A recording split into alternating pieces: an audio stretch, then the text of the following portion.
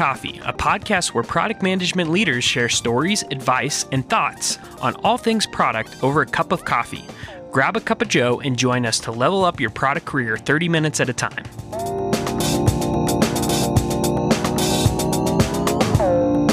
For months, just talking about the sunk cost fallacy, which is, for those of you who don't know, when you do so much work or you put so much money into something, or even as far as like relationships, right?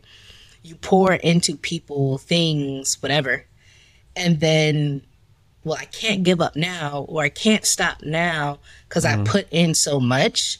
And it's like, when you sit down and look at things, do I want to be doing this in the next 5 years, 3 years, 1 year? Right? Now, if it's part of a grand plan and so forth and so on, you may have to pivot as far as this may be the path, but this might not be the thing or the person or whatever.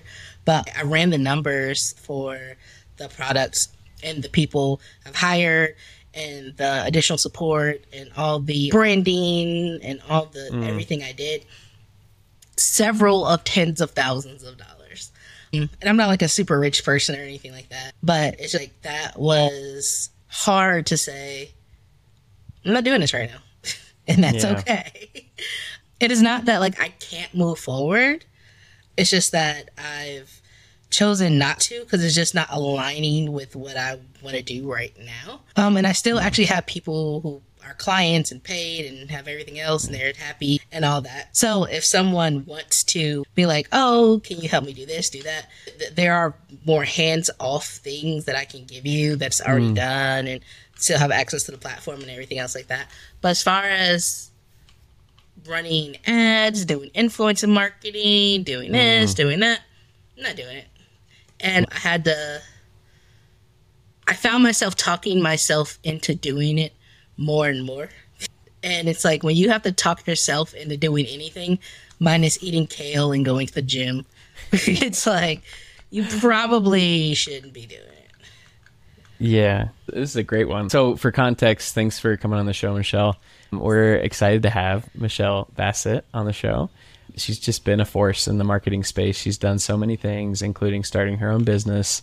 I think branding yourself as the purple unicorn, right? I think this is love it. It's great. A lot of data science, a lot of governance engineering, and just a lot of entrepreneurship and product itself. And she has started her own business called BizCore, and then has now decided, I believe, to wind it down, which is also very hard. I've been a part of that experience, and correct me if that's incorrect. But yeah. No, it's fairly accurate. For those of you who are like, oh, she's not a business owner. I actually have a business, and in the words of Jay-Z, I'm not a businessman, I'm a businessman.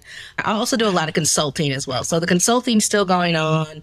A lot of the other marketing things are going on. All that stuff is still going on. It's just the lower ranking entrepreneurial, I'm going to help you discover and build your business from scratch thing. It's just not being launched right now for this quarter. And this is something odd about me. People find it odd about me. I think it's regular. But because I'm not a businessman, I'm a businessman. I pretty much treat myself like a business. So I have a board of Michelle. So it is comprised of my best friend, who does nothing and talks me into doing the worst things possible, my financial advisor, who doesn't let me do anything, and a third party person, right? And so we physically meet once a year, which is typically a vacation for tax write-off purposes. But every quarter we map out, here's what your goals are. Here's what you said you wanted to do. Here's this. Why are you doing this? How does this impact this? And I own 51% of me, right? So when I vote, I typically have the final vote. But my best friend, who knows my heart, my financial advisor, who knows my wallet, and the third party, who's like workout relationship guy, he kind of knows other stuff, just to see, do I have the mental bandwidth to do this? Do I have the focus to do this? Can I pour into these other people right now? And so that's his job. So that's my cabal that tells me what to do. pretty much. So y'all came to this kind of annual meeting. You took a look at things. Great opportunity to reflect and see what is working, what's not, and what do we want to change, what's working well. So you had this conversation, and one of the things that you initially had talked to me about, now the path changed, right? Do you want to talk a little bit about that? Yes. If we touch on my story a little bit, one of the things that was instilled in me by my grandmother was I was raised by my grandmother because I was in foster care, but I was in home foster. It's a whole story. But one of the things that she tried to instill in me that I gratefully rebelled on was because she was born in the 40s. It was a whole different generation. And that generation, when you stayed at that job for 40, 50 years, and that is what you did for the rest of your life. When I was young, I wanted to be a little bit of everything. Like when people ask, what do you want to be when you grow up? It's like 50 different random, like whatever's at the top of my head. At one point, I wanted to be a bodybuilder. What? What was that? It was an odd phase around 10 years old. But I was able to graduate when I was 16 years old. I didn't for reasons. But when I was 15, 16 years old, I'm going into college. It's like, so what do you want to be when you grow up? You don't have to raise your hand to ask to go to the bathroom anymore. What do you want to be when you grow up? You need to know now. And that was a very daunting task. Needless to say, I wound up going to Savannah State. I got a bachelor's degree in behavior analysis. I also have an accidental bachelor's degree in computer science. I started out in biology. So that tells you how well I adhered to my grandmother's sound advice of pick one thing and stick with it. So again, bachelor's degree in behavior analysis, master's degree in internet marketing, postgraduate certifications in data science, and now artificial intelligence. It's happening right now. And the thing is that I'm always okay to pivot. When I was in actually working for agencies and companies, just doing marketing, that was it. I hit that pay ceiling, and people were sending things offshore, and now you got to compete with people who are making $2.50 an hour, and you're like, no, I need at least $70 an hour, whatever I was making. And I don't remember, $70,000 a year, not $70 an hour. Now that's money. But it's just that became more complicated, more difficult. And because of that behavior analysis background, I was used to looking at numbers and stats and seeing the process of a funnel, right? And so a funnel is nothing but a set of behaviors that you want to reinforce throughout the funnel, right? Looking at the numbers of those funnels, my marketing campaigns always had a higher conversion rate because I understood something that I thought everybody else knew. And then I find out later that it's called conversion rate optimization, and it's a part of data science. Do you remember the yellow pages?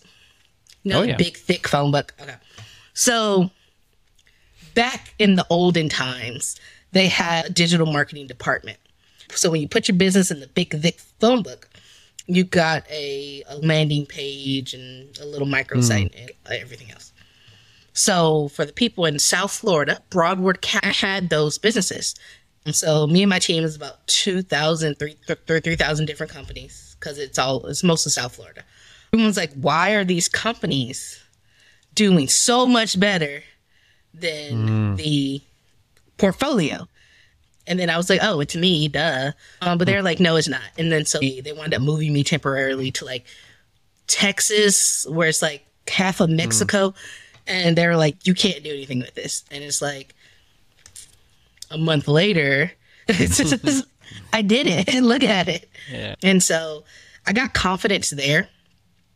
And once I found out, I feel like the one thing we haven't brought up yet is you brought up you have ADHD and dyslexia, which I do as well. We share this. Yes. And one of the things with that is pattern matching, especially with big data, with conversion rates and all this. So I wonder, did anything like that in particular stick out to you as influencing that? What in particular did you do to enhance this conversion rate?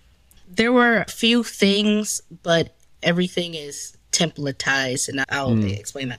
Okay. So going back to just Florida, right? So Texas is a whole nother can of worms, and I had to learn Spanish. It was the whole thing. But the main thing about PPC or pay-per-click campaigns. I was about to say PPC. Pay-per-click campaigns. You have your headline, and this was back in when I worked there, 2014 to 2017. So that's way back in the days, right? The olden days. TVs were black and white, right? So all you had was the headline, the description, and I think the little links at the bottom came towards the end of that journey. So you didn't really have much. You also had the landing page. So the page that they actually came in, it was quality score, keyword, the whole thing, right? So when it came to rankings was number one. So how do you get your ad to that first position, right?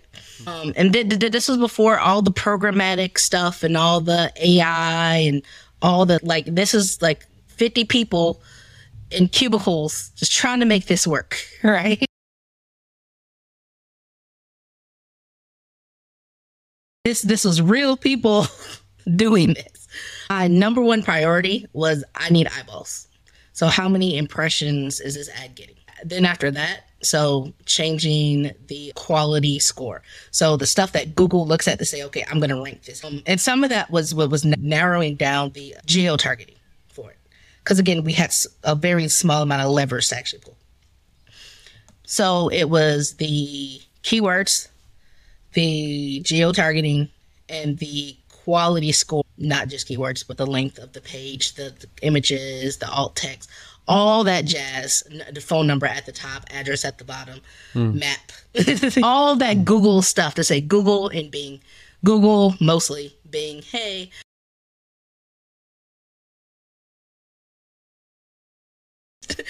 Please rank me number one for these keywords, right?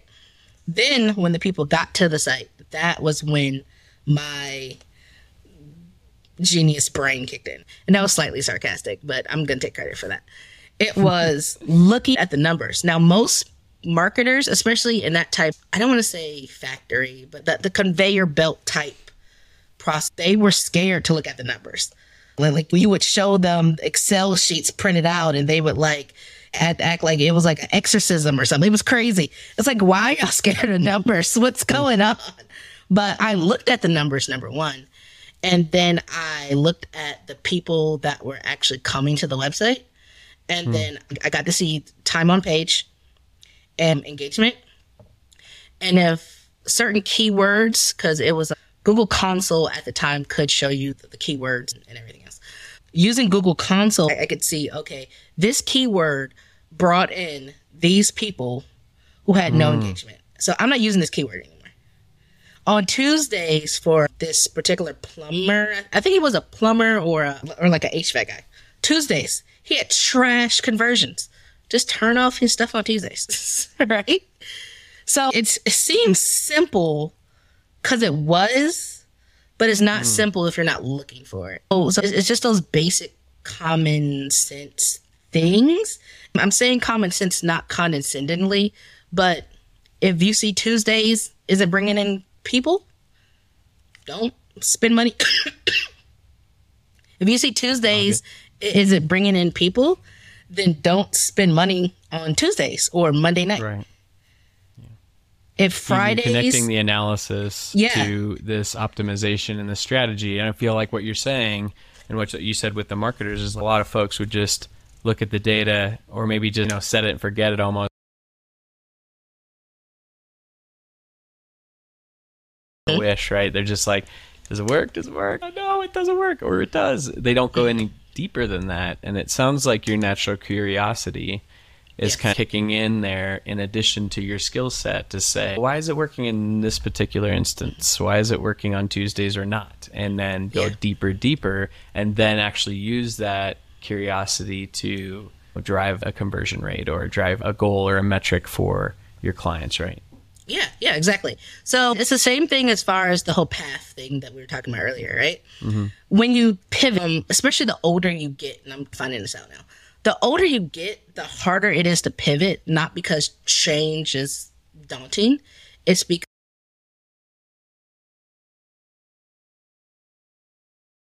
the risk of failure goes up. And at the time, I was much younger because, again, TV wasn't in black and white. But at that point, you know, of course I cared. Like, I didn't want to be fired. It was okay to fail because the bar was already set so low. It was like, all right, I guess I'm going to turn this off because he keeps calling me, yelling at me. And so it was one of those things where, especially when you're running campaign on a smaller budget, because these budgets were probably $400 or $500 a month. I think my biggest one was probably $1,500. When you're running budgets that are so small, it's like, oh, I can't mess up. I can't do this. I can't do that. And it's like, you can. It'll be okay. Like, it'll be okay. Because if you pivot and it works out, then you save the customer so much money over the year. If you pivot and it doesn't work out for a week. You're not going to blow the whole budget. Hopefully, don't. You're not going to blow the whole month's budget with one bad marketing campaign for a week. Set it. It sounds like you're right. It sounds like you have that vision in mind of where you want this thing to go. You get going on it, and then you make these smaller tweaks and pivots.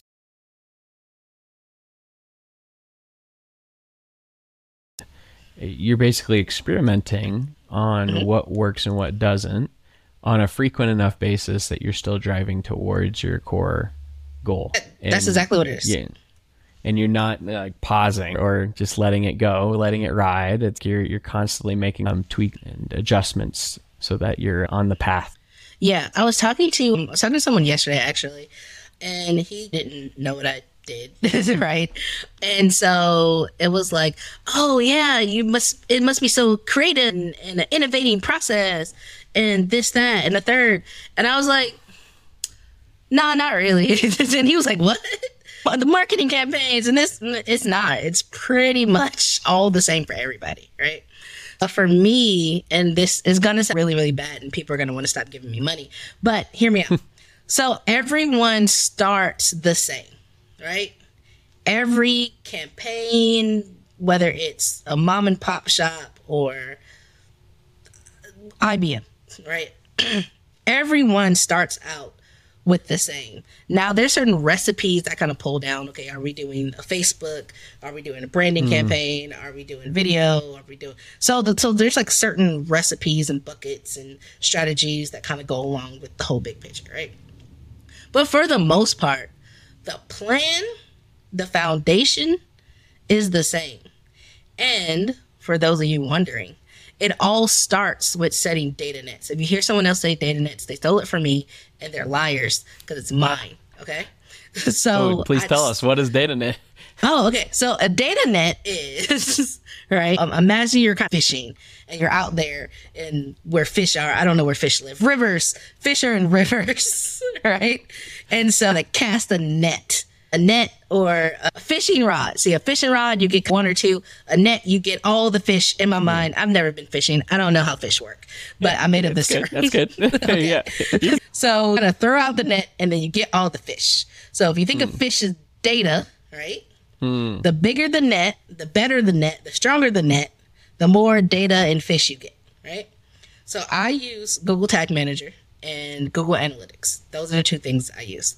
GA4 has been the bane of my existence. We're not talking about that. It's fine. Okay.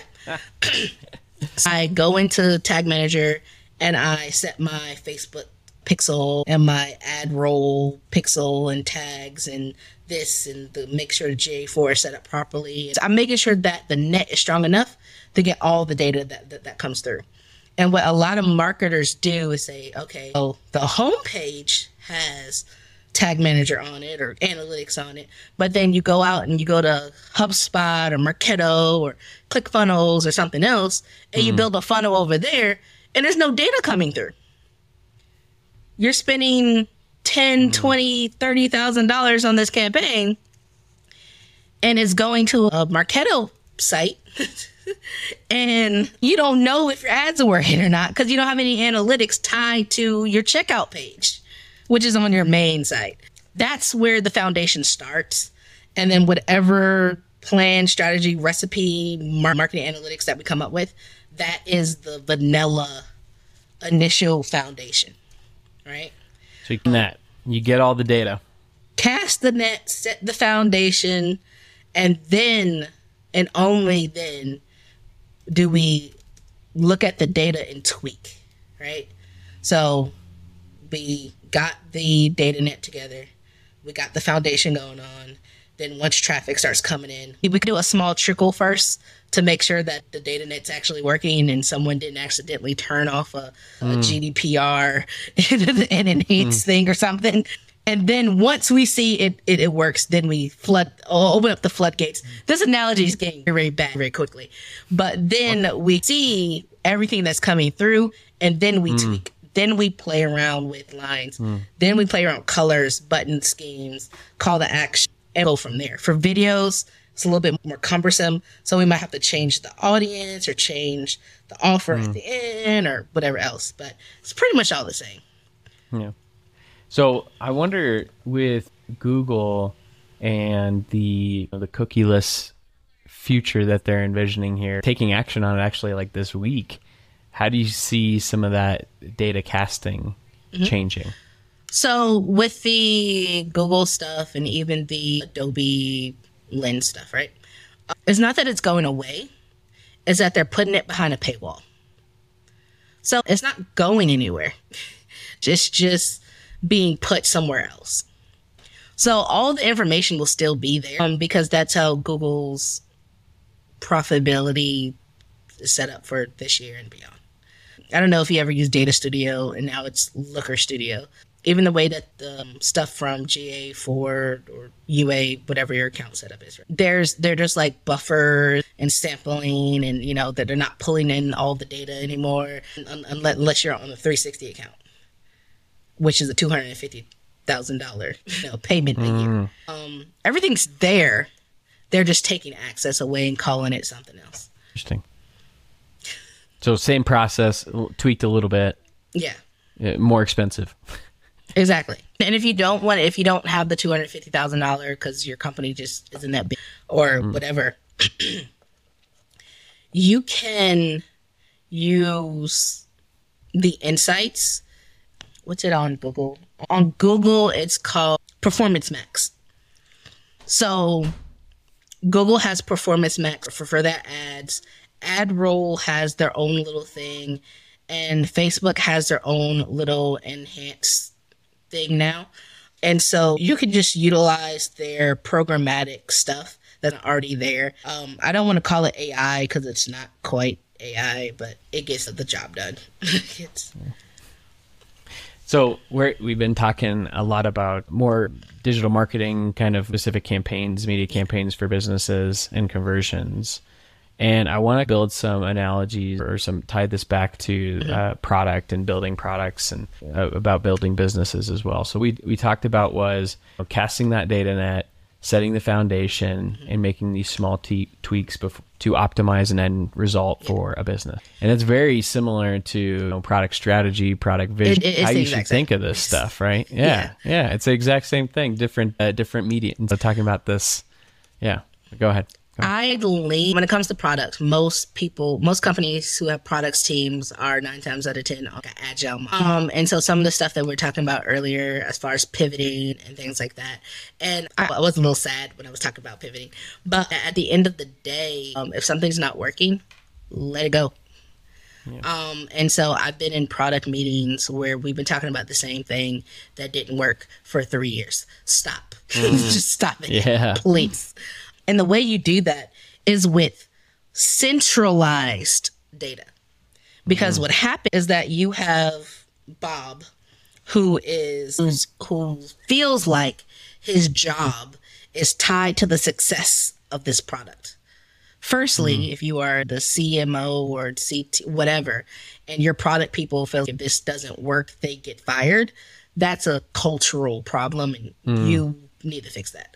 But if Bob feels like that this product not working is tied to his career and he's going to fail, and he's going to go into Adobe or Google or Tableau or wherever the data sits. And if he's allowed to pull numbers himself, he's going to pull numbers that tell a certain story. It is not disingenuous. It's biased by necessity. So if you don't have a data team or a data lake or something else like that, where it's like everyone has access to the same numbers, pulled the same way with the same understandings, numbers are just numbers. The story that's told behind the numbers will continue or discontinue features. And that doesn't mean that the whole product is bad or anything else. It just means, hey, we might need to leave this feature, we might need to do this, we might need to do that. But I'm a big proponent of centralized, governed data. I might be biased on that. But. Yeah, no, so democratizing that data for the rest of the business to see, hey, we have access, we can pull information, but then that governance is keeping what this person's seeing is the same as what the other person's seeing. Yes. You're kind of, you don't want to pull it in a wrong way to tell a different story. Excuse me. And the thing is that data does leave room for opinion.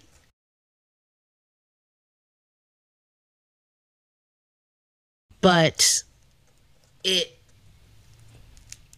I'm not going to say, but it shouldn't. Data leaves room for opinion, but the opinion has to be supported by the data. It's a very weird cycle. Yeah. And I'm not sure that I even explained that properly. Well, but, it doesn't tell you why things happened. It tells you what happened. And so you can look into it and say, we see this behavior change. We see, like what you mentioned earlier, Tuesday for some reason is not converting. We don't know why yet. And then that's where the qualitative exercise goes through. We can have opinions on why. Yeah. And then you're saying go further, maybe run experimentations on the why to uncover that thing to then back up the intuition, right? Or strength. Sometimes the why, depending on what company you're at, is too expensive to find out. It just doesn't work. Sometimes it doesn't work. It's not worth it. Yeah. And then to make an analogy out of that, we're kind of leaving the holiday season. I don't want to dare your podcast here. But if we have Elf on the shelf, right? And hopefully there's no young listeners here.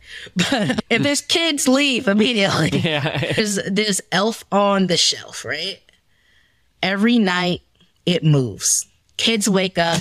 They're like, oh, the elf moved. It went to go tell Santa and all this other stuff. And that is what they saw. They saw the elf move. It's in a weird, funny position. I wrote it a note about cleaning its room or whatever else, right? The kid saw that. That is real to the kid.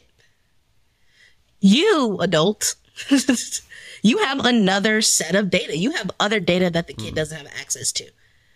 And so your story is going to be way different than the kid's story. And so having that centralized data where everybody can see everything, but then for the purpose of kind of reporting and everything else, it's Bob is pulling it to make his report. But then there's also someone, I don't want to say adult, but someone who has more data and more information. I don't know if those two things go together. So that the VPs and the CTs and M's and whatever, right? They're not being like, oh, this elf is magical. We need to put this on Broadway or something. You know what I mean? It's like you want to make sure that everybody has enough information to be dangerous, but not to burn down the company. Sure.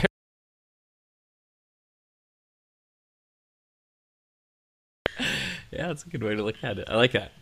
Tell me about, let's shift a little bit. I want to hear more about your journey. So I think we left off at you kind of getting a degree and multi types of degrees that you ended up with, which is similar story here. I think I started as like a biochemist or something and then did a year of computer science and then went to communication studies. So I went all over the place. I feel you. I feel like we're very similar. Very similar. Yeah. And I was like, oh yeah, I was there. I did that. Absolutely. Yeah.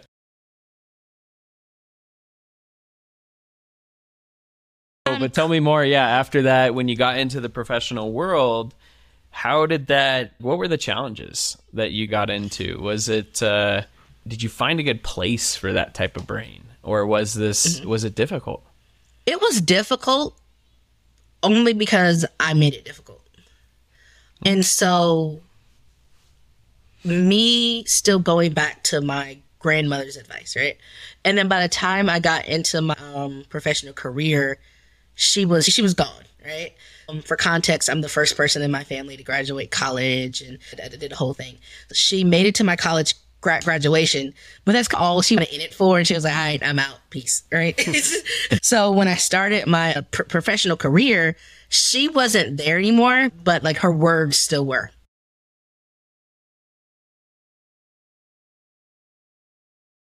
And so I'm chronically trying to not fit in, but be one thing.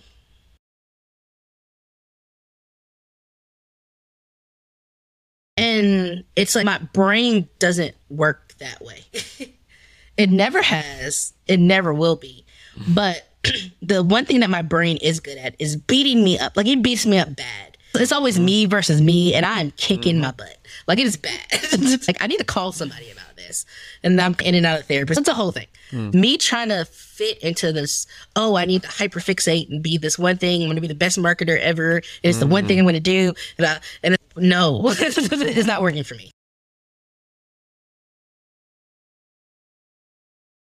No, it's not doing it.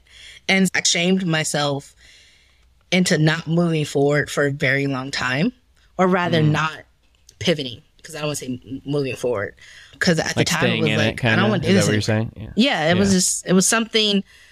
When you look at me on paper, they're like, this doesn't go with this doesn't go with this doesn't go with this. So behavior analysis and marketing, internet marketing, if you look at it and you don't really know what those two things are, especially right now in the digital space, you're like, that doesn't go together. What are you doing? You're just hopping from one thing to another. So that story, it sounds like when folks they don't have a neurodivergent type of mind, very difficult to understand that story or to weave it together of, you're just jumping around. But I don't know. I think there's something deeper than that, right? Like, I think there is a story there that's coming out. It sounds like, and I've noticed this now as I'm looking for new jobs too and on the market and looking at my career and saying the same thing. I was a musician. What? Yeah. Okay. And then I was this. I worked at a television studio. I was like, that, okay. And then now I'm in tech and now I do this. Like, there's no throughput, but I think what you're good at, what we're good at, is that pattern matching of similar things. So we can go back to say, it's all about setting the vision. It's all about making pivots based on information and data. And I do that here in this context. I've done it here in this context.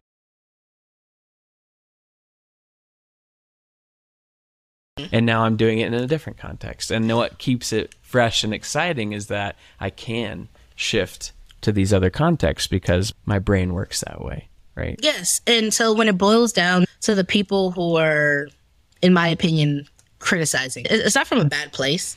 It's just from they also may have a different type of neurodivergence where they can't see anything else. And then from another spot, just with my particular situation, first person to graduate from college, Black female, come from desperate poverty. I was never homeless, but it was a few days.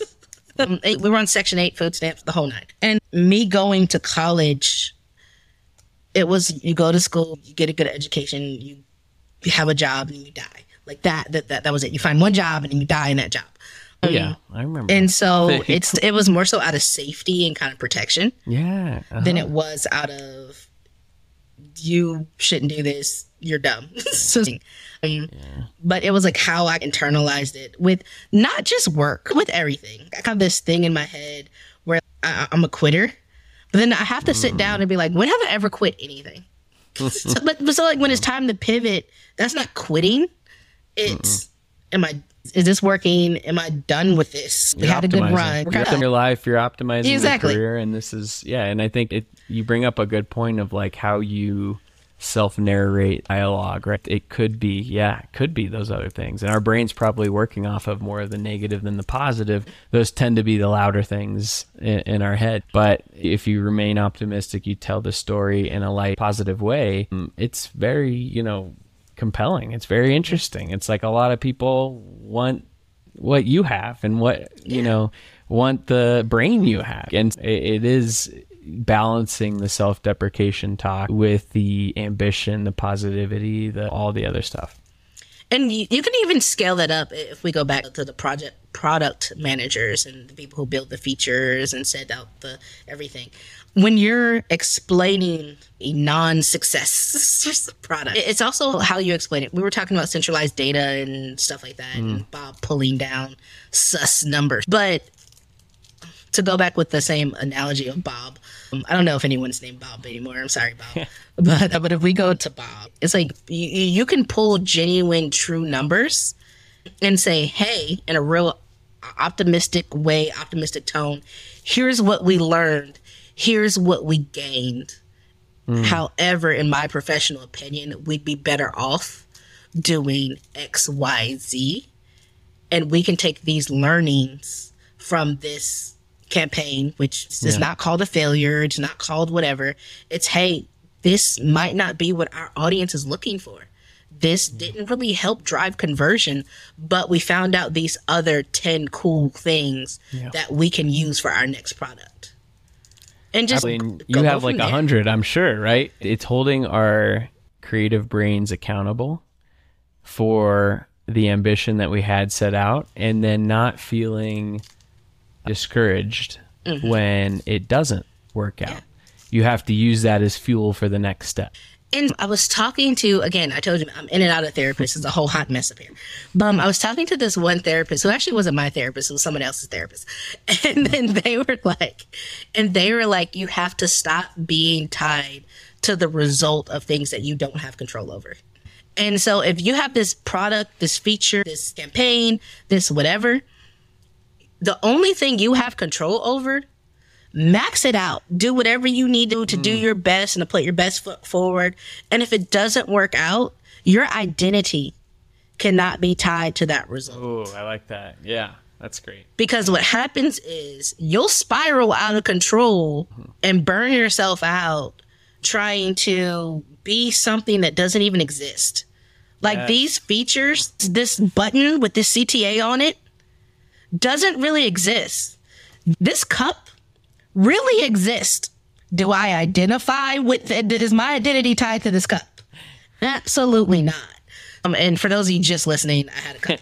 but it's your identity of who you are as a person should not be tied to the success or failure, whatever that means, of this particular feature, campaign, whatever. It's just like, stop it, guys. Stop it. Yeah. So I think as a society and as folks that are in therapy and talking about these challenges, I think we're all becoming a little bit more aware. At least I know I am. Like, I feel more aware of my brain going towards, like you said, the character or like this person tied to this failure or the pivotal moment or whatever. And I'm trying to change my perspective. It's harder to do, like I said, in the moment and retroactively looking at the behaviors and actions versus the character itself. So saying, it's not me as a person that is wrong or bad, but what are the things that I did to be successful or not? And then you're saying even a step further, if those things that you did were well intended, with the best information you had, you can't necessarily tie that to a bad effort unless you like maliciously did some action. You got to own it. It's a lot of finger pointing when things don't work out. It's a lot of CYA, email chains, Slack messages. It's like, if you messed up, and I'm not even talking about features or campaigns right now. I'm talking about anything.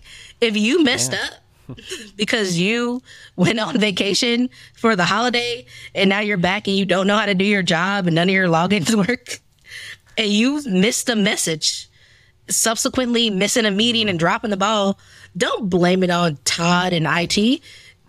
Just say, hey, y'all, look, I messed up. Like, it is what it is. It's fine. But I'm gonna ask you a question because I don't want you to ask me the question. Please. With workers becoming more aware, right? And being like, hey, this worked, this didn't work. What do you think that translates to in corporate America since? That has been very interesting to me. I think there's a much more macro trend that I've seen that I think this will fuel. But the being more honest, being more truthful, and then feeling safe to fail and learn and grow, like that growth mindset, I feel like that's all very positive for healthy teams, where I also see that intertwining with the macro trend, like the gig economy. Also, businesses maybe not moving too slow to adjust to that type of I see a lot of businesses not working in that way. So it's very much like it's a leadership opportunity to learn how to do that and foster that environment with those folks and individuals. But it's almost like a race. You got to do that quick as a business, or else you're going to lose all these great people going and doing other great things, like, and trying and failing in other ways that they feel a little bit more safe. And right now it's like the safety isn't really in tech as it used to be. The safety right now is, it's more safe for us to start our own LLCs or do whatever, and because we control it and we'll have a little bit more ownership over what we're responsible for and in our careers and our decisions. And then you can hire me, right? Exactly. And so I'm going to see those trends all coming to a point at some point to say maybe work just looks different, and it's a whole bunch of gig workers at a business, and that's it. And we just, as a gig economy, I asked Michelle for help, she asked me for help, and we work in over contracts, and it's just, I don't pay her benefits, she doesn't pay mine. We have our own, we're all responsible for it. Maybe it's this like really interesting new world that we're in over time, unless there's some change, right? Unless there's some change in leadership or these enterprise businesses that makes that undeniably stable in a way that the employee has the empowerment, the freedom, and stability. Because I think that's what's missing. And with some businesses, they say they do this well. I haven't really seen it done incredibly well. I haven't either. What do you think? What are your thoughts on this? See, I didn't want to answer that question. That's why I asked you the question. but the thing is, I fully agree with you. And especially on the last part there's awards, best place to work, this, that, the third. And I've worked at some of those best place to work places. I don't know how they got that award, to tell you the truth. They pay for it, probably. So it wasn't bad places to be at. And honestly, for the latter part of my real career, I'm like air quoting for those listening. And now I'm coughing for those listening. For those best places to work, I know what I was going to say now. Okay. I really lucked out at the latter part of my real career. And I've had the pleasure of working for some really good teams. I wouldn't say companies. I would say teams. And even as far as consulting and doing all my night stuff, right? And even like the government contracts or whatever. I've had really good experiences with some really good people. And now that's not to say that I had to train people, right? Because especially as like a consultant, you don't work here. What do you know? What are you talking about? And then I gotta read people their rights a little bit. And then after that, we're cool. We're good. It is what it is. When you go into a place, when I go into a place, it's never, I know more than you. I'm right. You're wrong. If I come to your house and I'm like, I really hate that your couch is right there. But then I don't know that there's a vent that comes over and the window and the lights and the dog likes to sit there or whatever. Like, I don't know all that. Oh, and I've seen young consultants come in, especially on the data side or the tech side, to start changing code, to start doing this, start doing that, because they know so much, because they just got out the Google program certification course or whatever that they paid $38 for. And they know so much. And then they wind up losing 6 months of data and they don't know how to get it back. So for any consultants out there, any gig workers out there, go in humbly, but show your brilliance. And the way that I do that, because I'm in the data space, is I just start asking questions. And it's not condescending questions, like genuine questions of, hey, I saw this, that, the way that I would typically see this or do this or set this up would be this way. What's the history behind? So it's not like, why do you do this? What's the reason? What's the history behind this feature? What's the history behind XYZ ABC? And a lot of companies just don't have really good documentation. Big companies, small companies, Joe Schmo down the block. So there might not be any documentation, but there's always some old guy in the back that's been there since 1962. He knows everything that has ever happened. So if you go talk to that old guy, you might have to get him some coffee because he's typically cranky. Yeah. And if you have a conversation with him, he will probably know why that is the way it is. And if it's an outdated reason, go back to whatever team you were talking to and say, hey, I found out from Bob number 2, because I can't think of another name. That we got Bob, we got Todd, we got Bob, Todd, Bob number 2. I found out from Bob number 2 that the reason why this feature is the way that it is because 5 years ago this happened, that happened. We no longer have those hurdles. Are you open to the idea of changing it to this, to more modernize it, to get a better conversion rate, to do X, Y, Z, whatever. So you're planting seeds, you're going humbly, because again, this isn't your house. This is somebody else's house. They hired you to do a job. And you want to make sure you do that job, but you have to do it in a way where you don't compromise the integrity of the entire business by accident. That's, great advice. I think that I've done this a lot earlier in my career. Absolutely. Just going in and being critical of the decisions I could have made differently, XYZ, instead of going first with that deep understanding, and that would drive for a better kind of context for your perspective or your expertise. So it's not on a way to just push your brilliance. It's do that with compassion, humility, with the context. Yeah. I've never done that because I'm perfect. But but if I did do that, I did that only once. But ideal thing we should do, right? Exactly. I've never gone into a business and destroyed the whole system. But I heard about somebody who did at one time. No, but really though, starting out as a gig worker, whether you are young by age or young by your internal dialogue, that the monologue that we were talking about. In my case, it is a dialogue. Several people are in there, but they're all making decisions. But you don't want to let how you think other people are going to see you, react to you, feel about you, judge you, make decisions that doesn't have a positive impact. And so when I'm doing any sort of consulting or helping out somebody or whatever, my whole thing, it's not a pay thing or anything else like that, because I've worked for way lower than my benchmark because it was a nonprofit and I was really into the company. So it's not about money. It's about, will I have the impact for the hours, the 20 hours, 30 hours, whatever, that I put into this company? Can I have the impact?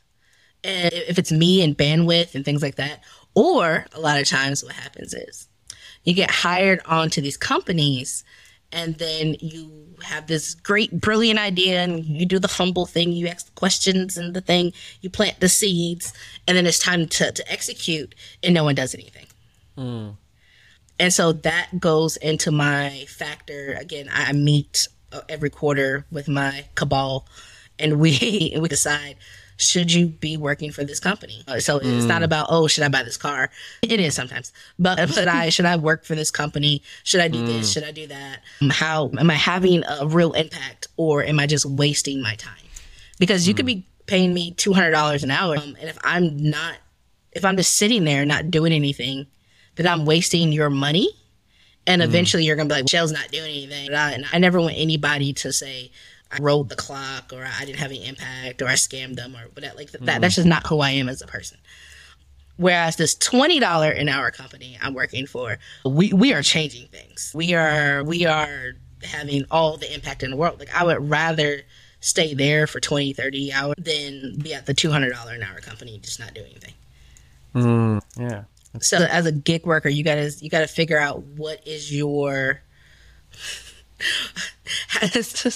I'm going to say this. Some people are going to get it. Some people aren't going to get it. So as a gig worker, you got to figure out, how do you stand on business, right? So what is your motivating factor?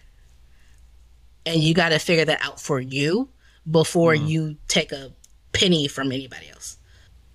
And if it's about money for you, then it's about money for you. And that's okay. Ain't nothing wrong with money. I like money. He like money. Everybody like money. But my main thing is impact. Yeah. Love it. Let's wrap things up with some homework for our listeners. So usually what we'll do is, based on our conversation, what is one thing that they can do the week that they're listening to this to actually put into practice, something that they can try or pivot on, what have you. Okay. Anything come to mind for you based on this conversation? Yeah, sure. So if you are in corporate America and you haven't gotten familiar with your number and you don't know who's on your data team or anything else, get familiar with your numbers. And it's not just basic KPIs. It's essentially what levers change those KPIs. So like what action will change that number on that spreadsheet, right? That will change so much for you down the line. Especially now it's review time and bonus time and everything else. So know what actions impact those numbers. For the gig workers, it's that last point I made. It's don't go into businesses trying to flip over tables and change stuff. Be nice, be humble, be sweet. And then also figure out where your business morals are, right? Business morals, in my opinion, are more important than moral morals, right? Because Give me an example. If you'll do anything for money, you will violate your outside of work morals. And it can be just as far as being a part of jokes. Everybody had to watch those stupid sexual harassment videos at work at one point in time, right? So it's like if you are one of those guys or girls in those videos and you're like, oh, ha, ha, ha, this is funny. It's like if you wouldn't outside of work find that joke funny, don't laugh at that joke. Right? Because when you keep doing it at work, then you wind up doing it outside of work. And then when you'll do anything for money, especially in the digital marketing space, and especially when you've got products, if you're on social media or whatever, where you can impact the next generation of human beings, doom scrolling is a good example, right? If you make the feature to doom scroll, you are a part of the downfall of a whole generation. And if you just did it for money, you're going to have to answer to that eventually. That's good. I like it. I'll add to that. I think I love the data net analogy that you made earlier. If you haven't cast the data net, do that, right? Do that more than just marketing but in your career and in what you're looking to accomplish for product. Just make sure that you understand that, set that foundation, make sure the ship's pointed in the right direction so you can go catch some big ones. And yeah. And go check out Michelle wherever you can. Michelle, what's the latest? Where can folks find you? Just on LinkedIn. I have been having crazy conversations on LinkedIn, mostly about conspiracy theories that I cannot confirm or deny. But if you go on LinkedIn... Oh, that's another one we need to go into. Yeah. Oh, yeah. We're going to have a whole another show about conspiracy theories. Because I heard one about Taylor Swift. It was crazy. I went to a rabbit hole last night.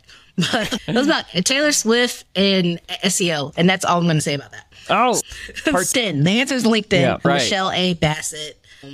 Purple unicorns in the tag. Yeah. If I said there was a few Michelle Bassetts out there. So yeah, just it's // Michelle A. Bassett. 2 L's, 2 T's, 2 of all the things that you need. There you go. Thanks so much, Michelle. I really appreciate your time and just getting into it. This has been such a fun conversation. I'm sure our listeners will really enjoy it. So thank you so much. And thank you. Yeah, it looks like we finished up our coffee. So go level up. This has been Product Coffee, produced and engineered by me, Kevin Gentry. Through our podcast partner, Anchor, you can now record a voice message and send us ideas or topics to cover, and who knows, we might end up playing it on the show. You can also become a supporter of Product Coffee by contributing a monthly donation to help us sustain future episodes. Please rate, review, and subscribe to Product Coffee on Apple Podcasts, Spotify, or wherever you get your podcasts.